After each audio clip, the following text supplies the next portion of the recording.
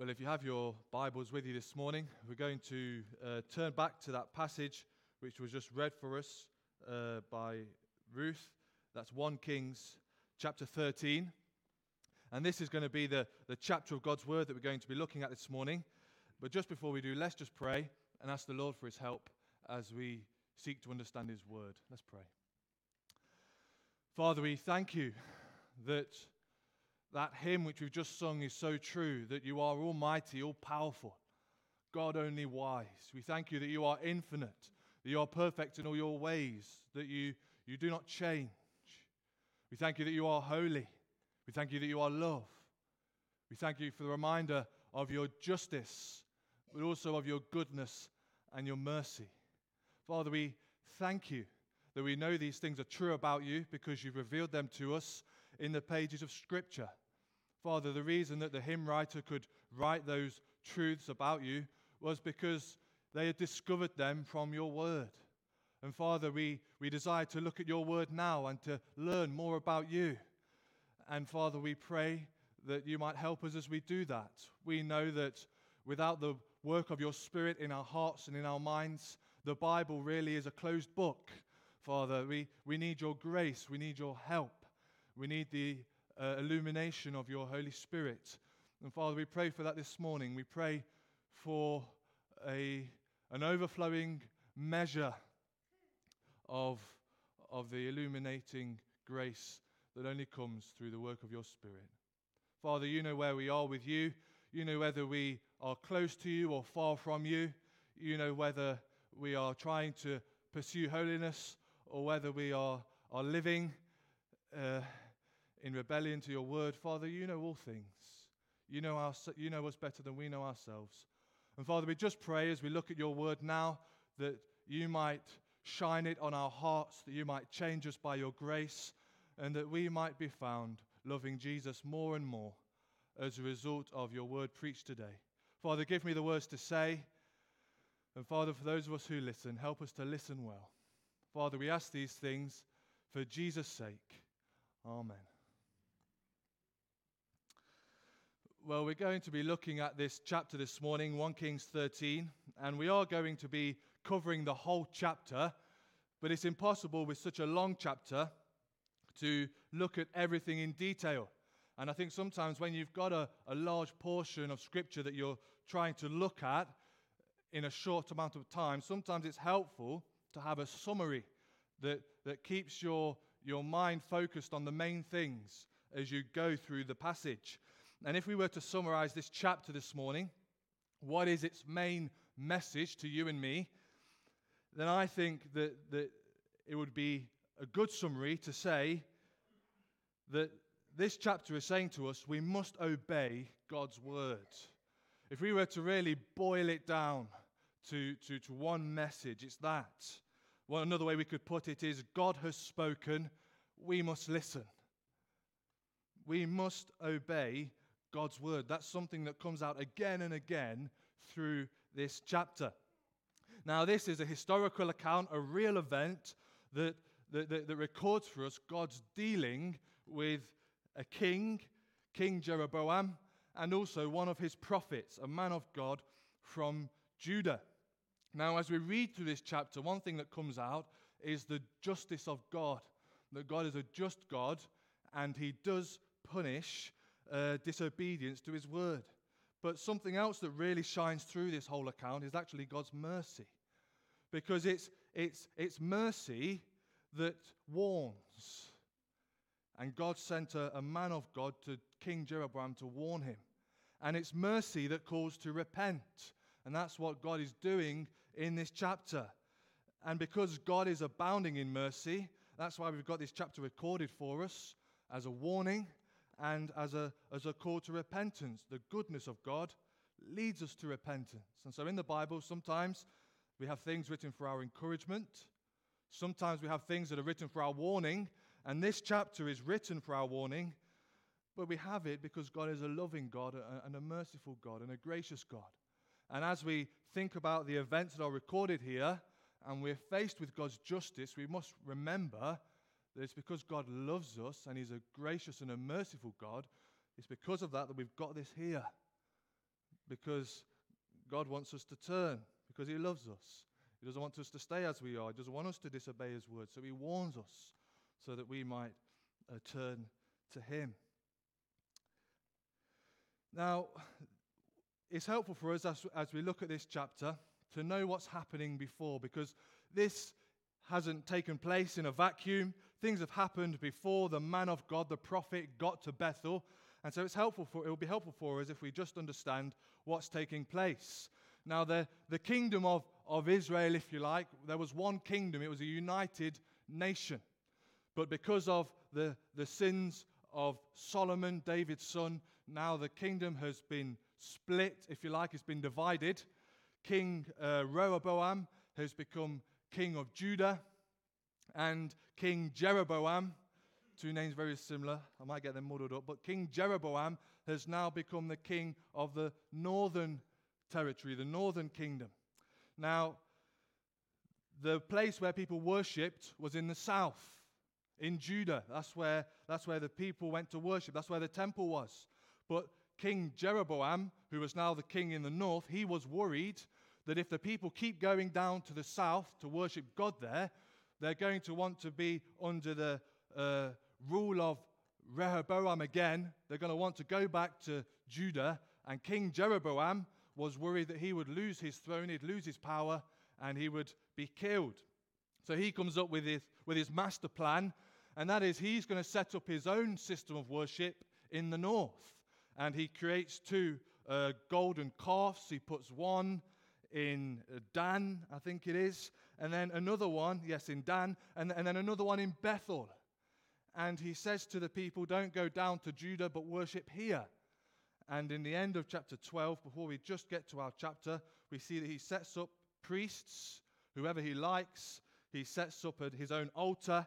And what he's really done is he's gone against God's word, and he has instituted his own system of worship. And he's done it to try and protect his own kingdom, to try to protect his dynasty, if you like, for future generations. And it's as he's doing this that God, in his love and mercy, sends a prophet to him to warn him.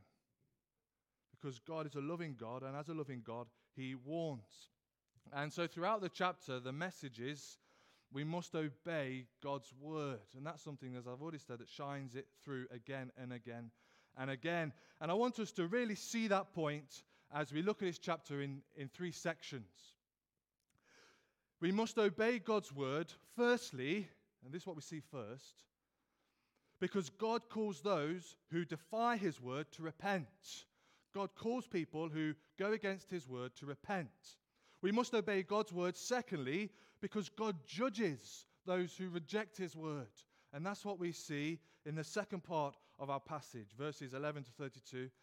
And then finally, we must obey God's word, but sadly, some people just will not listen.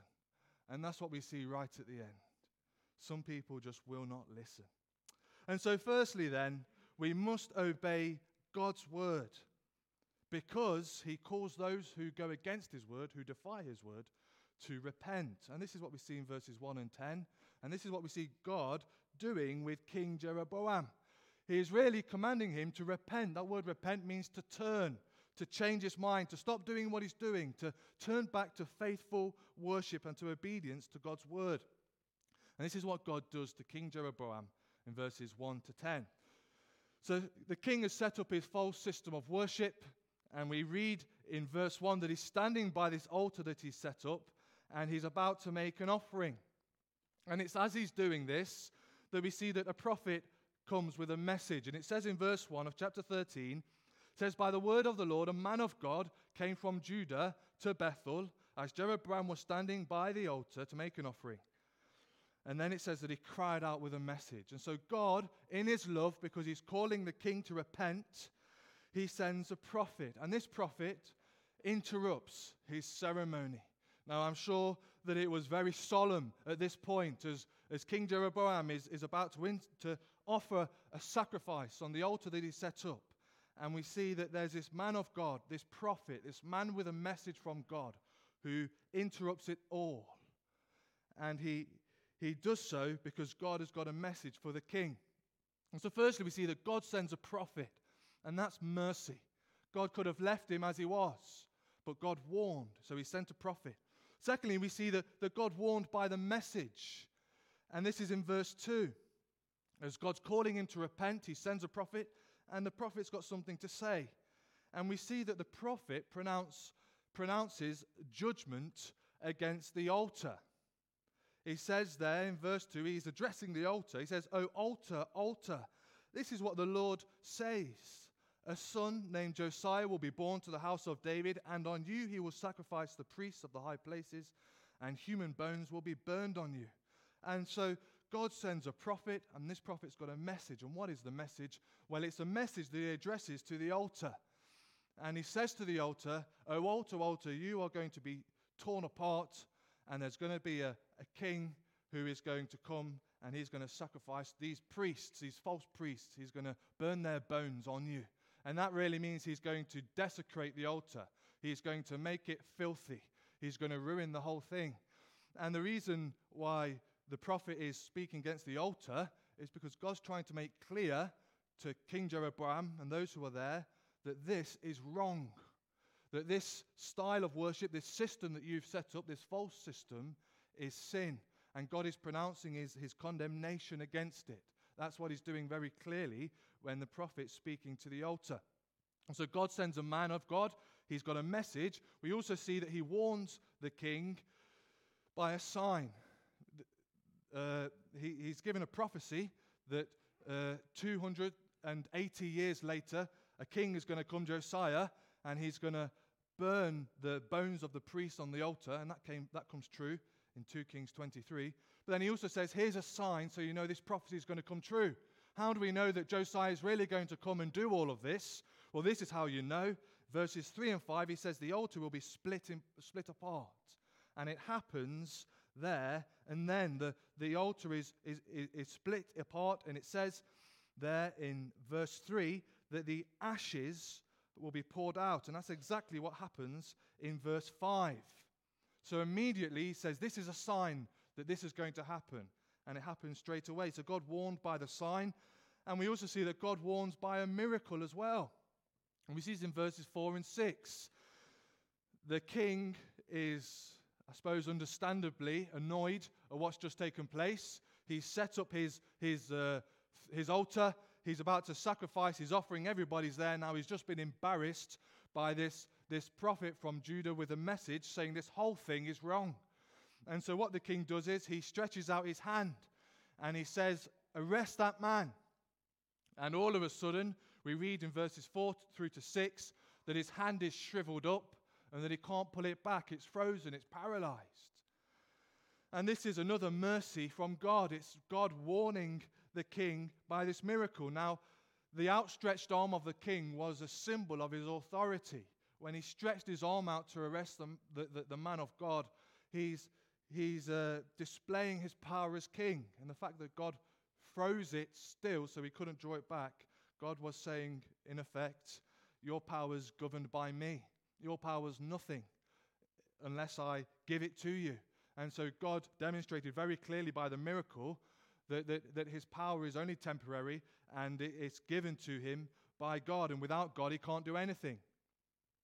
Now, the king, having his hand shriveled and frozen up as it was, he was, as we can understand, I think, afraid by that, made afraid by it, scared by it, worried by it. And so he pleads to the prophet and he says, "Please intercede for me." Now he wants the prophet's help. And he says to the prophet, "Please pray to God that he will heal me." And what God does is he graciously heals his hand. And we see that in verse 6, that his hand is restored. And so God warned the king and all the people there by the prophet that he sent. He warned him by the message that he said. He warned him by the sign of the altar. And he warned him by the miracle that took place with the withering of his hand and then the healing of it straight away. And the reason that God was warning the king in such a clear way is because God calls those who defy his word to repent, to turn from it. And that's exactly what he's doing to the king of Israel. He's gone against his word. He set up his own system of worship, and God has sent a prophet to warn him. He's saying, look, you need to turn from this. You'd better stop it.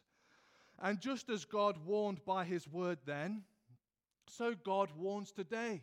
God hasn't changed, and God, as a merciful God, was warning the king then, if you defy my word, you will be judged. And God does the same today. God hasn't changed. It says in Acts chapter 17, verse 30, it says that God commands all men everywhere to repent, because he has appointed a day in which he would judge the world in righteousness. And so we see in this chapter that God is warning the king this is going to happen. And he's doing it because he wants the king to turn back to him, turn back to faithfulness, turn back to his word. And God does the same thing today. He warns us by his word, the Bible. He warns us that there's a coming judgment. He warns us that there is a penalty for sin, that there is a hell. He calls us to turn. He calls us to repent. He sent prophets. He sends preachers. Greatest of all, he sent his son. He sent his son who came and proclaimed repentance, and he preached the gospel. And often he warns by providence as well, doesn't he? Sometimes there's things that happen in our life, like the things that happened to the king, and they're a clear warning. Sometimes things happen to us, and it's God saying, you need to turn, you need to repent. Sometimes God uses circumstances in our lives as a warning signal, and God does that. God warns, just like he warned the king, he warns us. And he warns us because he loves us, and he calls us to repent. Now, if you're here this morning and you're like King Jeroboam, and if you are currently going against God's word, you're rejecting what he has said, you're in rebellion like Jeroboam was. Well, if that's you this morning, then God calls you to repent just like he did Jeroboam. A loving God calls people to turn from their sin. A loving God warns that this will happen if you don't turn. And that's what God did with Jeroboam, and that's what he does with us. So you might ask, well, what would happen? What would happen if I don't turn? If I don't turn from my sin and repent and believe on the Lord Jesus Christ, what would happen? Well, God said to Jeroboam that the altar will be pulled down, that priests will be sacrificed there. But what does God say to us? Well, God says if we don't turn, that we face him at the judgment, that we have to give an account for the way that we've lived. And the Bible says if we die in our sins, we will go to hell. Now, why does God say these things in his word, the Bible? Well, it's because he's calling us to turn. He's a loving God, and a loving God warns, just as he warned Jeroboam, who was going against his word. So he warns today, turn and live. And so we must obey God's word, because God calls those who go against it to repent, to turn back to him. And we must obey God's word, secondly, because God judges those who reject his word. And that's what we see next. God warns, but he also judges. He judges. And this is what we see secondly in verses 11 to 32. Now, this part of the chapter for many people is quite strange, and I suppose in some ways it is. But it's a very important part of the passage, and there's an important lesson to be learned by it. And this is the section from verse 11 to 32. This is the part of the chapter where the prophet refuses to eat and drink with the king, and he goes on his way. And then he is resting underneath a tree on his way back to Judah. And this old prophet from Bethel comes to the man of God from Judah, and he lies to him, and he brings him back to his house, making the man of God from Judah disobey God's word. And because of that, the man of God from Judah is judged and killed by a lion on the way home. Now, the reason why this is here in this chapter is not because it's just a bit of interesting history. It's something that's unusual, and it's interesting for us to think about, but it's placed here as an object lesson for the king and the people at the time, but also for us as well. It's an object lesson so that the king Jeroboam could see this is what happens to those who reject my word. It's a picture painted very vividly, if you like, so that God's message would be clear. And so we see here that God judges those who reject his word. Even, here we have even someone who was a prophet, called a man of God. And so let's look at this then. We see, firstly, this prophet had a command. He had a command. What was the command? Well, he speaks about it in verse 7 to 10, and he also refers to it in verse 16 and 17. And the command was, don't return to Bethel, don't eat and drink there, don't return the way that you came, but go back another way, and essentially head straight back to Judah. He wasn't to eat and drink in Bethel, he wasn't to return there, and he was to go back home a different way. Now, one of the reasons we can guess that he wasn't to eat and drink in Judah was it was a sign, the fact that he refused to eat and drink there was a sign of God's judgment, that God had judged them, and that the fact that he wasn't going to eat and drink there was making that very clear. If you eat and drink, it's a sign of fellowship. It's a sign of partnership, if you like, communion. And so the fact that the prophet refused to do that, he's saying, I want nothing to do with this. God's judgment is on you. I won't even eat and drink in Bethel. And so that's why he was commanded not to eat and drink there. And he was commanded not to return the way he came and not to go back to Bethel. This was the command. Sadly, he disobeyed the command. Now what's interesting is, when the king said to the prophet, and initially, when he said to the man of God, come back to me, and I will give you a meal and give you a gift, the man of God from Judah, he said, no, God has commanded me not to eat and drink here. I'm not going to do it. I'm going to go back. And so he's obedient to God's word when it comes to the king. But then he disobeys when it comes to this old prophet. Now, we have to feel sorry for this man of God from Judah because the old prophet lied to him. The old prophet heard about the miracle that had taken place, the message that he had pronounced. He was told by his sons, and so the old prophet has an idea, and he says, I'm going to bring him back to my house and give him a meal. Now he finds him on the way. We read that the man of God was sitting by a tree, resting. And so the old prophet says, come back to my house and eat and drink with me. The man of God says, I can't. The Lord has told me not to. And then the old prophet says this. He says, but I have been told by an angel of the Lord that you should come back to my house and eat. And then it says in brackets in the translation here that the prophet lied to him. And so the man of God disobeys God's word, which he had clearly, and he obeyed the word of the prophet and went back to the old man's house in Bethel and ate and drank.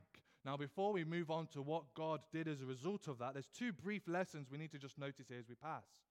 Firstly, that if this man of God was not sitting under the tree in Bethel on his way home, if he had gone straight back to Judah, this would never have happened. I'm told, as I read through different commentaries, that it was only 6 miles from Bethel to Judah. He could have gone straight back, and none of this would have happened. But he decided to rest under a tree. And I think there's a picture there for us to learn from, and that is, don't linger where there is a temptation to sin. This is what this man of God was doing. He should have gone straight back to where it was safe, but rather he thought he'd hang around in dangerous territory for a while. And as Christians, that's something for us to learn from, isn't it? Don't linger where there's temptation to sin. But there's another lesson here, and it's to do with what the old prophet said. The old prophet lied to the man of God, and the man of God believed him. But there's a warning there, isn't there? Not to trust what other people say when we've got a clear message from the Word of God.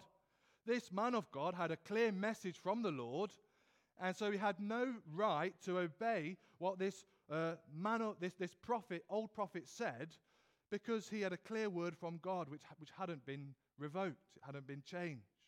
So there's a warning there for us, not to just obey false prophets, but to stand up on the unchanging word of God. And if this man of God from Judah would have done that, then this story wouldn't have been such a tragedy. But the sad fact is that the history records for us that is not what he did. But instead, he rejected the word of God. He disobeyed it, and as a result, we see next that he was judged by God. And we see this in verse 21 to 25. As they were eating in the old prophet's house there in Bethel, the old prophet gets a message, and he stands up. It says, the word of the Lord came to him, and this is what it says in verse 20. It says, while they were sitting at the table, the word of the Lord came to the old prophet who brought him back. And this is what it says, this is what the Lord says to you. You have defied the word of the Lord and have not kept the command the Lord your God gave you. You came back and ate bread and drank water in the place where he told you not to eat and drink. And this is the judgment. Therefore, your body will not be buried in the tomb of your fathers. He's saying because of that, your body is not going to be buried in the tomb of your fathers. Now, God doesn't give him all the details, but we see very shortly, a few verses after, what God means by that. Because as this man of God from Judah, the one that God sent with a message for the King Jeroboam, as he's traveling back, we see that he's killed by a lion on his way home. And we notice that the lion did not eat the man, he did not tear him to shreds, and he didn't kill the donkey, and the donkey did not run away. And so all of this was a clear sign that this was of God. It was God that caused the lion to kill the prophet. God put the lion there because God was judging the prophet. We could say God killed the prophet. That's what he did. God killed the prophet. That was God's judgment on him. He sent a lion and it killed him, and he didn't get home. He, never mind being buried with his fathers, he didn't even get back to his own house. God killed the prophet. Now, we must not miss that. The temptation is to just cover over that and say, well, the lion was there, perhaps by chance. God really had nothing to do with it. That's not true. God killed the prophet. Now, we must highlight here that this is a temporal judgment, meaning that God judged him here and now. I don't think we should read into this that God judged him eternally. I don't think we have the right to say that he was then lost forever in hell. I don't think that we can go that far. But there is certainly a temporal judgment on this man of God for disobeying God's word. Now, the application here is obvious, isn't it? Here's something for us to learn from. It's an object lesson. Now, here is a challenge for believers, for those of us who know Jesus Christ as our Savior. We must understand that this man again and again is referred to as a man of God. He's not like the old apostate prophet from Bethel. He was faithful. Everything that he said came true. He was a man of God. And for as long as he was faithful, everything was well. But when he rejected the word of God, God judged him. Now, there's something that we must take from this as believers, and that is that God takes our obedience very seriously. That it's not about being faithful in the past. It's not about starting well, it's about ending well. And we must remain faithful. And we must be careful as Christians to think that our holiness isn't important and that it doesn't really matter if we obey God's word. I think here there is a very clear warning for those who know the Lord. Now, that is not to say that if we fall into sin that we're going to lose our salvation. That is not what the Bible teaches. But the Bible does warn us that God does punish disobedience. He does chastise us. Now, God killed this prophet. And God does punish disobedience, even in the lives of his children. Why does he do that? He does it because he loves us and he wants us to repent and turn and be faithful. Now, that is not saying that if you believe in Christ and you sin, you'll go to hell. That's not what the Bible says. But there is a clear warning here. If you're a believer and you think it doesn't matter how you live, the Bible says that is not true. God demands faithfulness. He demands obedience. God killed the prophet, the man of God. And so we have to take the warning here. But there's a warning here not just for believers, but for everybody. Because God does judge those who reject his word and do not repent. That's the clear message through this chapter. God judges those who reject his word and do not turn, do not repent. and believe in Christ for forgiveness. And so we must obey God's word, because God calls those who disobey it to repent. We must obey God's word because God judges those who reject his word. And finally, we must obey God's word, but sadly, some people just will not listen. Some people just will not listen. And this is what we see with King Jeroboam, isn't it? In verses 33 to 34, right at the end of the passage, we see that after all of this, still the king did not listen. He refused to turn from his sin, and he did the same as he did before. In verse 33, it begins by saying, after this, it says here in the NIV, even after this, Jeroboam did not change his evil ways, but once more appointed priests for the high places from all sorts of people. Now, verse 33 says, even after this. That word this is singular. And what's it pointing to? Well, I think it's rather than pointing to everything, which it can be, I think specifically it's speaking about the thing that happened to the prophet. Even after this, even after God killed the man of God, King Jeroboam did not turn. He saw the miracles. He saw the altar split in two. His hand was healed. He saw the man of God from Judah was killed by a lion because he rejected God's word. And then those words in verse 33, even after this, King Jeroboam did not turn from his sin. Not only that, but he went back to idolatry, and he got more priests, whoever he chose, and whom he consecrated for the high places. He went back to it, and he increased in his sin. And then we see the result of this. Verse 34, we see that God judged his house. He says, this was the sin of the house of Jeroboam that led to its downfall and to its destruction from the face of the earth. The sad fact is, as we see from Jeroboam, that even though God warns and he warns through his word, he warns through things that happen in our life, he warns through Christians, he warns and he warns and he warns, and yet some people just will not listen.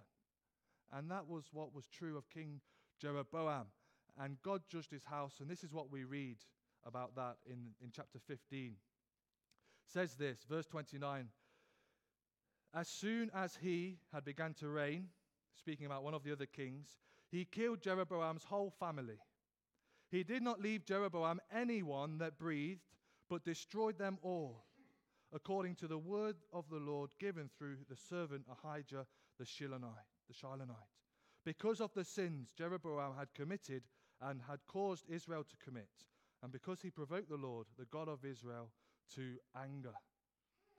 And so God's word came true. King Jeroboam was judged. His whole family was wiped out. There was no dynasty. And the irony of the whole thing is this. King Jeroboam went against God's word because he wanted to establish his own kingdom. He wanted to secure his kingdom for his family that came after him.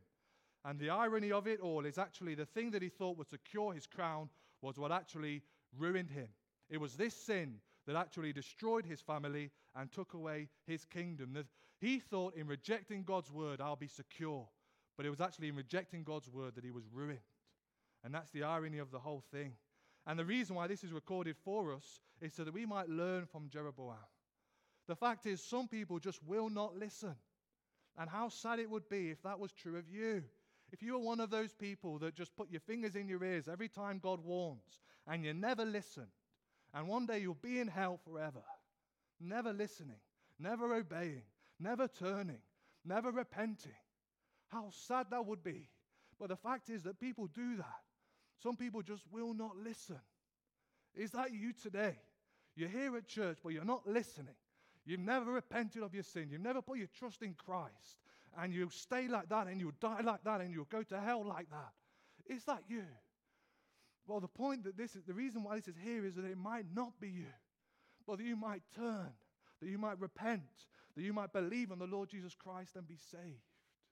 Don't be like Jeroboam, but repent and believe in Christ. That's why he came, so that we might be forgiven for our sins and be saved. Well, what do we learn from this chapter? Well, we learn that we must obey God's word. We must obey God's word. Why?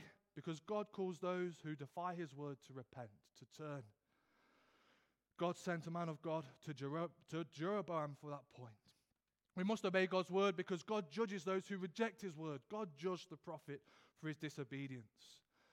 And we must obey God's word, but the sad fact is that some people just will not listen. Well, have you defied the word of the Lord? The reality is every single person in this room has at some point. The Bible says, for all have sinned and come short of the glory of God. What must you do? The Bible says, believe on the Lord Jesus Christ and you shall be saved.